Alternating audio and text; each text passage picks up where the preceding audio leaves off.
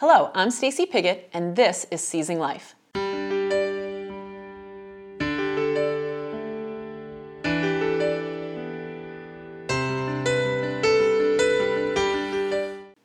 Today, we're flipping the script to interview our very own Kelly Cervantes, Cure board member and regular host of Seizing Life. Kelly shares how she, with her husband Miguel, raised funds for epilepsy research. Among other things, the Cervantes family has partnered with Fairgrounds Coffee to sell Adelaide's Blend coffee, available in all Chicago area Mariano's grocery stores. Kelly, thanks so much for letting us turn the tables and interview you for a change. Well, thank you for taking my job for a day. Happy to. I know you've spoken a lot on past episodes as well as just through all your many different activities that you do around the area about Adelaide's epilepsy. But could you give us all a little review and background on Adelaide's journey with epilepsy? Absolutely. So the Cliff Notes version is, she was born normal, happy, healthy delivery, but we quickly realized that there were a handful of issues. She was losing a lot of weight. She was having trouble eating. And at the time we didn't realize it, but now we know it was because she had really low muscle tone. Mm-hmm. And it always felt like, there would be an issue, but she would get over it. It took her a little longer to get there, but she got there. It took her a little longer to smile, a little longer to those very, very early newborn milestones that you look for. And then she stopped meeting milestones altogether. So by the time she was 2 months old, we had gone in for her pediatric checkup, and the doctor was like, okay, she's not holding her head. She's not trying to roll over. I think it's time to see a neurologist. It took us 2 months to get in to see a pediatric neurologist, and we start on this crazy testing journey.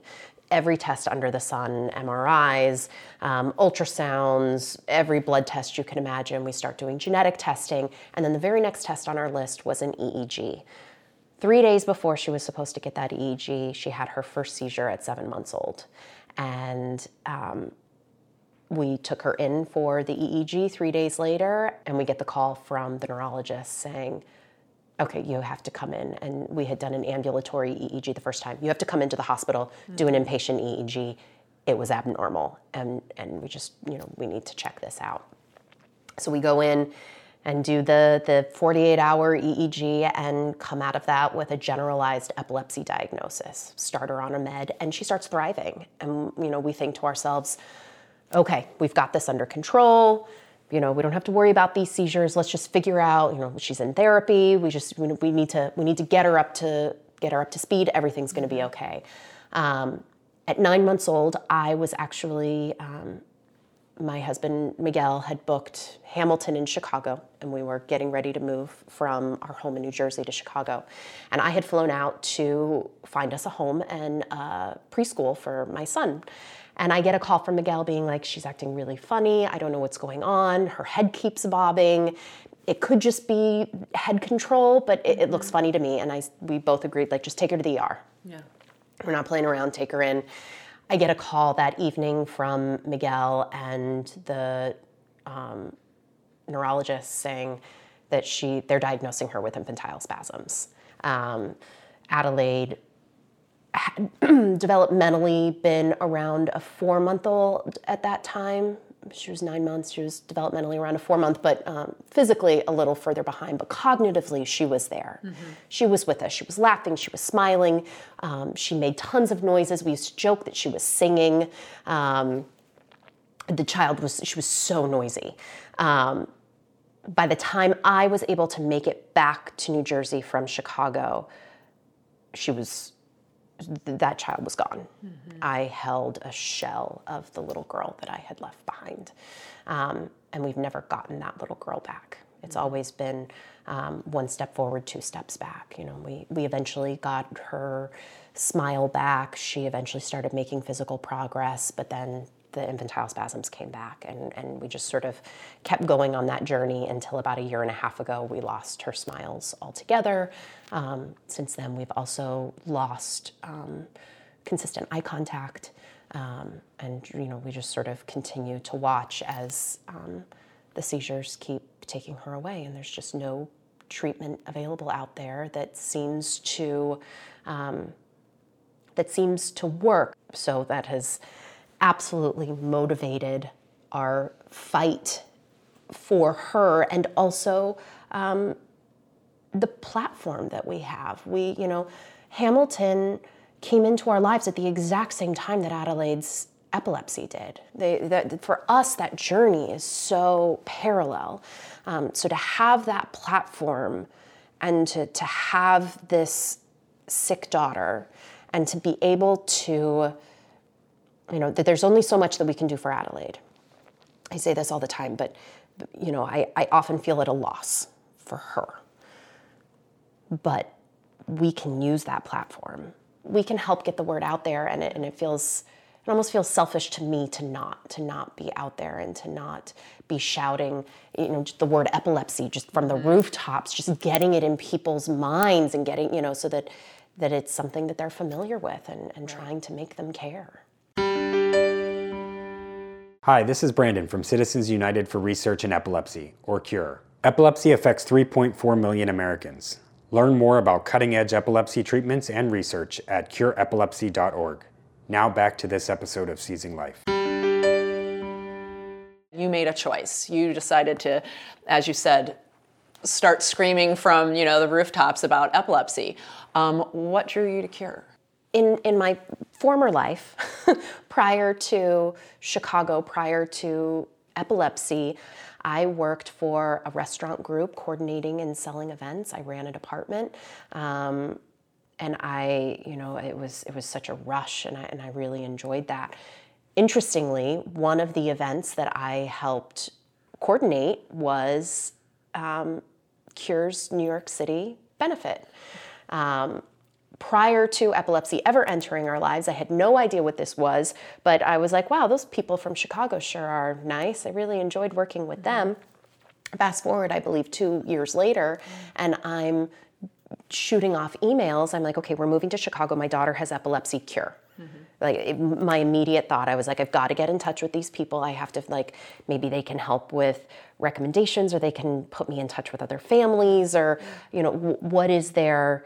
I knew that I needed to get in touch with them, and we were embraced by the organization. I got to sit down with several of the people who worked there and hear about CURE's mission for research, which just spoke so deeply to me. After having just recently sat across from a doctor who said, we don't have a cure, we don't have any answers. We don't know why this is happening. And it's just mind-blowing, because you live in this day and age and you're like, well, we can cure cancer. Why can't you tell me how we're going to stop these seizures? So to sit across from these people who were just as exasperated, but were doing something about it.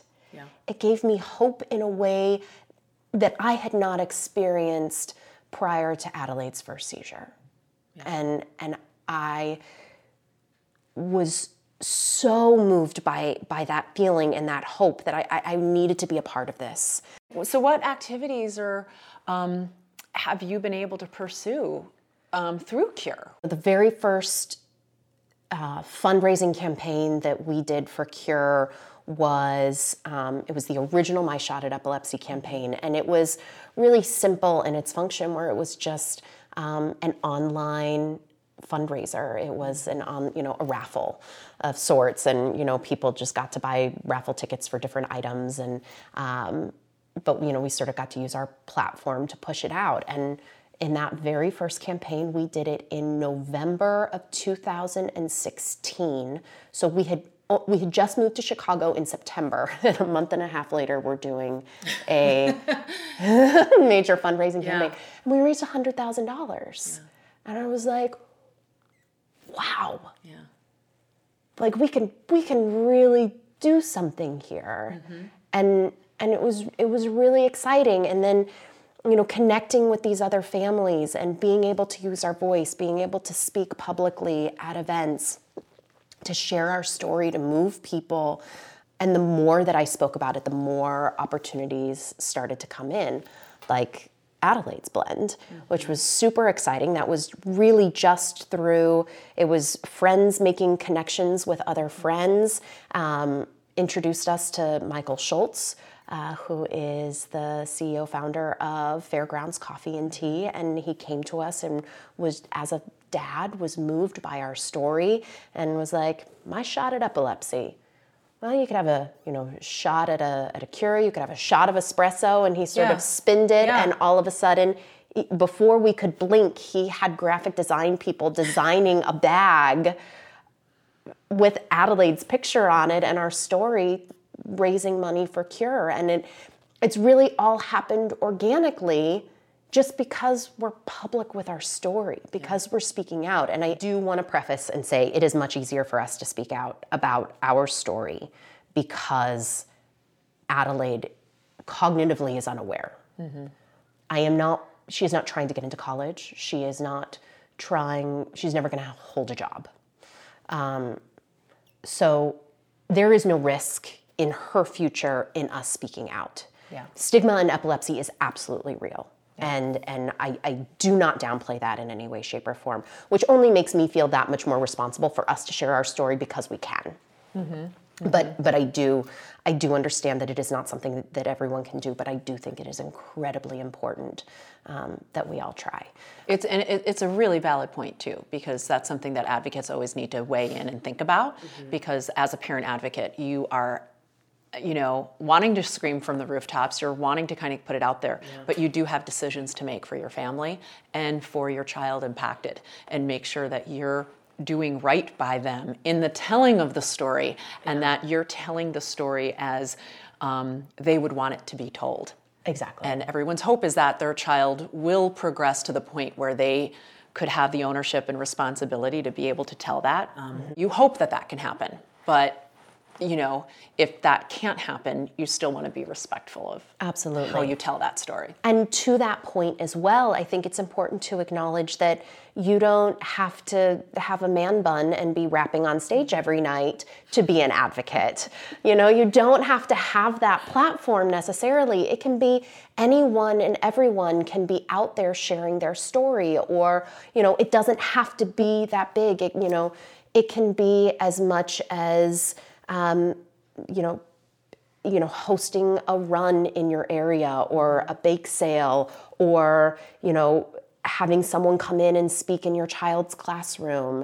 I've sort of developed my own little mind frame of advocacy over the last couple of years, and sort of these different branches of different ways that people can advocate. And I really try and stress to everyone that, we can't advocate in all ways, but to try and find a way that you can, because no one is going to care about epilepsy, the research, the advocacy, all of it as much as we will, the ones who are affected by it. So it is up to us to make people care.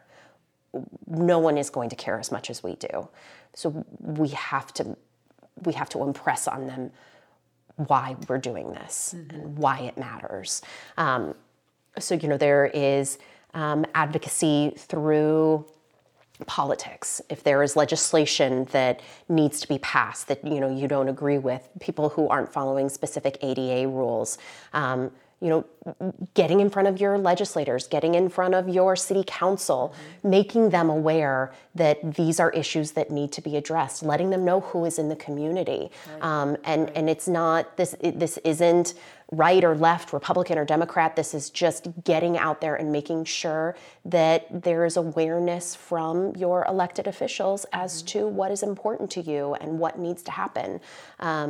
I would also say there's advocacy within education, and that can be both advocating for your child in the school system. We spoke about IEPs on an earlier episode, but I also think that can be education perhaps within your workplace, making sure that, okay, you are high functioning, you are working in your job, but there's a chance you could have a seizure there. What is your seizure protocol? Making sure that your employer understands, making sure that your colleagues understand, and educating them about the condition as well. Advocacy within, and this is probably one of the most important ones to me, and I think the most easily attainable, is advocacy within your social world. So I always try and use the word epilepsy as much as I possibly can. Someone will comment, "Oh, your daughter looks so sleepy." And I'm like, well, actually she has epilepsy and she had a seizure this morning. So she's tired after having that seizure. So just trying to use that word, getting it into people's knowledge in the same way that Alzheimer's or Parkinson's is. People just don't understand. The fourth one is sort of a no-brainer, medical advocacy. This is advocating for yourself as the patient, advocating for your child as the patient. No one knows what is going on for your child or for yourself more than you do. So making sure that you are speaking up, whether that's getting nursing care in the home or advocating with the doctor, trying to make sure that you're getting the best possible care that you can. And I cannot stress that enough, having the fight. With the doctors and making sure that, everyone is on the same page. And it's just such a necessity. And then finally, the one that our family has sort of latched onto immensely is advocacy through fundraising. And it's a challenging one, I think, for a lot of people to wrap their heads around. Like going out and asking people for money can be uncomfortable, right? Like everyone has their own cause, everyone has their thing. So why do they want to help you? Which is one of the ways that we got so excited about Adelaide's blend. Because it's so simple. So many people drink coffee. So I'm not asking you to donate, $5, $10, $100, whatever. I'm asking you to buy not that bag of coffee, but this bag of coffee. And then some of that will go toward epilepsy research. And so that was just such a beautiful way for us to sort of merge that together. And then don't get me wrong, I have no shame, so I also ask people for money all the time, constantly as well. Because I care, because I have to, because I need hope, because I need a cure for my daughter. And I think, if anyone was faced with this situation like both of us have been, you fight like hell for your child. And the only answers out there right now are through research. So that's where our fight has to be. And so it's, I'm going to ask people for money because we need it. My baby needs it. Like your point when you did your first fundraiser, the My Shot, and you're kind of thinking fundraising, just, you're never sure what that is going to look like. And then you hit 100,000 and I'm sure it just washes over you immediately of that's a year of research. That's a grant, that could be the grant. We don't know. Cure gives a great platform of being able to translate that fundraising dollars into something really understandable, manageable, tangible, that you just know exactly where that's going. What is your experience partnering with a local company? What has that been like, and what advice do you have for other people to find a similar kind of partnership? So what I always try and tell people is reach out within your own network. So if you don't have sports connections, don't try and reach out to your local sports team to host an epilepsy night at, the basketball court. Where do your connections lie? Are they in the food industry? Then, try and host an event at a restaurant. Ask your friend who owns a restaurant if they'll do a give back night and then publicize that. Look at your contacts. Look who you're friends with. Look who understands what your day-to-day life actually looks like, and use those connections to try and build that fundraising support system. That's how you're going to be the most successful. And start small. There is absolutely no reason whatsoever that, allow, if it's an event, if it is a fundraiser, if it is a school program, allow it to start small in one classroom with 20 people and then let it grow and expand. You don't have to shoot for the stars the first time, because there is absolutely a learning curve. And, you're probably in the beginning doing it on your own. Although I will say that Cure has the program Cure Champions, where they have someone in the office who will sort of help and guide you through the process and sort of be a sounding board and send you materials that you need and that sort of thing. So you are working hand in hand with someone in the office, but you're the person on the ground. And it is a lot of work. So start small, let it be organic, and let it be something that is in your wheelhouse. Yeah, that's great advice. And I think too that what surprised me in my own experiences with fundraising is that, big or small, just have the event, just do it. Yeah. Just take a risk, do it. And it's amazing watching that network of people come in to support too. The number of families who are also impacted kind of come out of the woodwork, and before you know it, that, one event pretty quickly and easily becomes a second and a third event when you are able to tap into their network and their wheelhouse, and it really can grow exponentially from there. So absolutely, it's like just get out there and do it. Is great advice. So let's just say someone is, stumbling upon this podcast, newly diagnosed, surfing the web as we both did, looking for answers, looking for some kind of outlet for their grief, their anger, their frustration. They stumble upon this podcast. What advice or message would you give to them to start finding their own way in the space of advocacy? I would say find your community, be it local or online. I am a member of I don't know how many Facebook groups, all revolving around epilepsy and that, because I live in Chicago, which is great. I was able to meet so many families who are affected, and but not everyone lives in a major city or knows other people. So that online community, finding that so that you don't feel alone, I think is step one, that camaraderie. And then find your local organization or reach out to Cure and make those connections, and they can connect you with other families as well. And then just start talking about it. Talk about it in your regular life with the people who are close to you. Get comfortable talking about it, because that will make all the difference in the world. And by no means do you have to get out there and start raising money tomorrow, but just start small. Just chat about it, get comfortable, and that'll make a huge difference, and the rest of it will follow.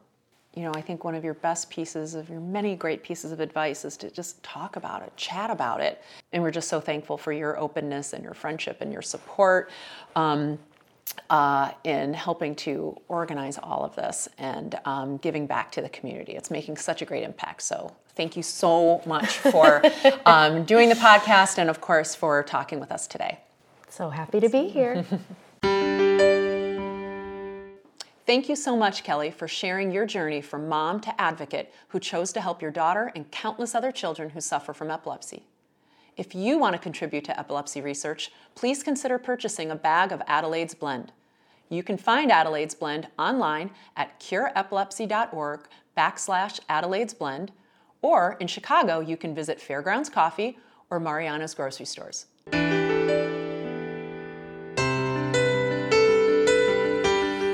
The opinions expressed in this podcast do not necessarily reflect the views of Cure. The information contained herein is provided for general information only and does not offer medical advice or recommendations. Individuals should not rely on this information as a substitute for consultations with qualified healthcare professionals who are familiar with individual medical conditions and needs. Cure strongly recommends that care and treatment decisions related to epilepsy and any other medical condition be made in consultation with a patient's physician or other qualified healthcare professionals who are familiar with the individual's specific health situation.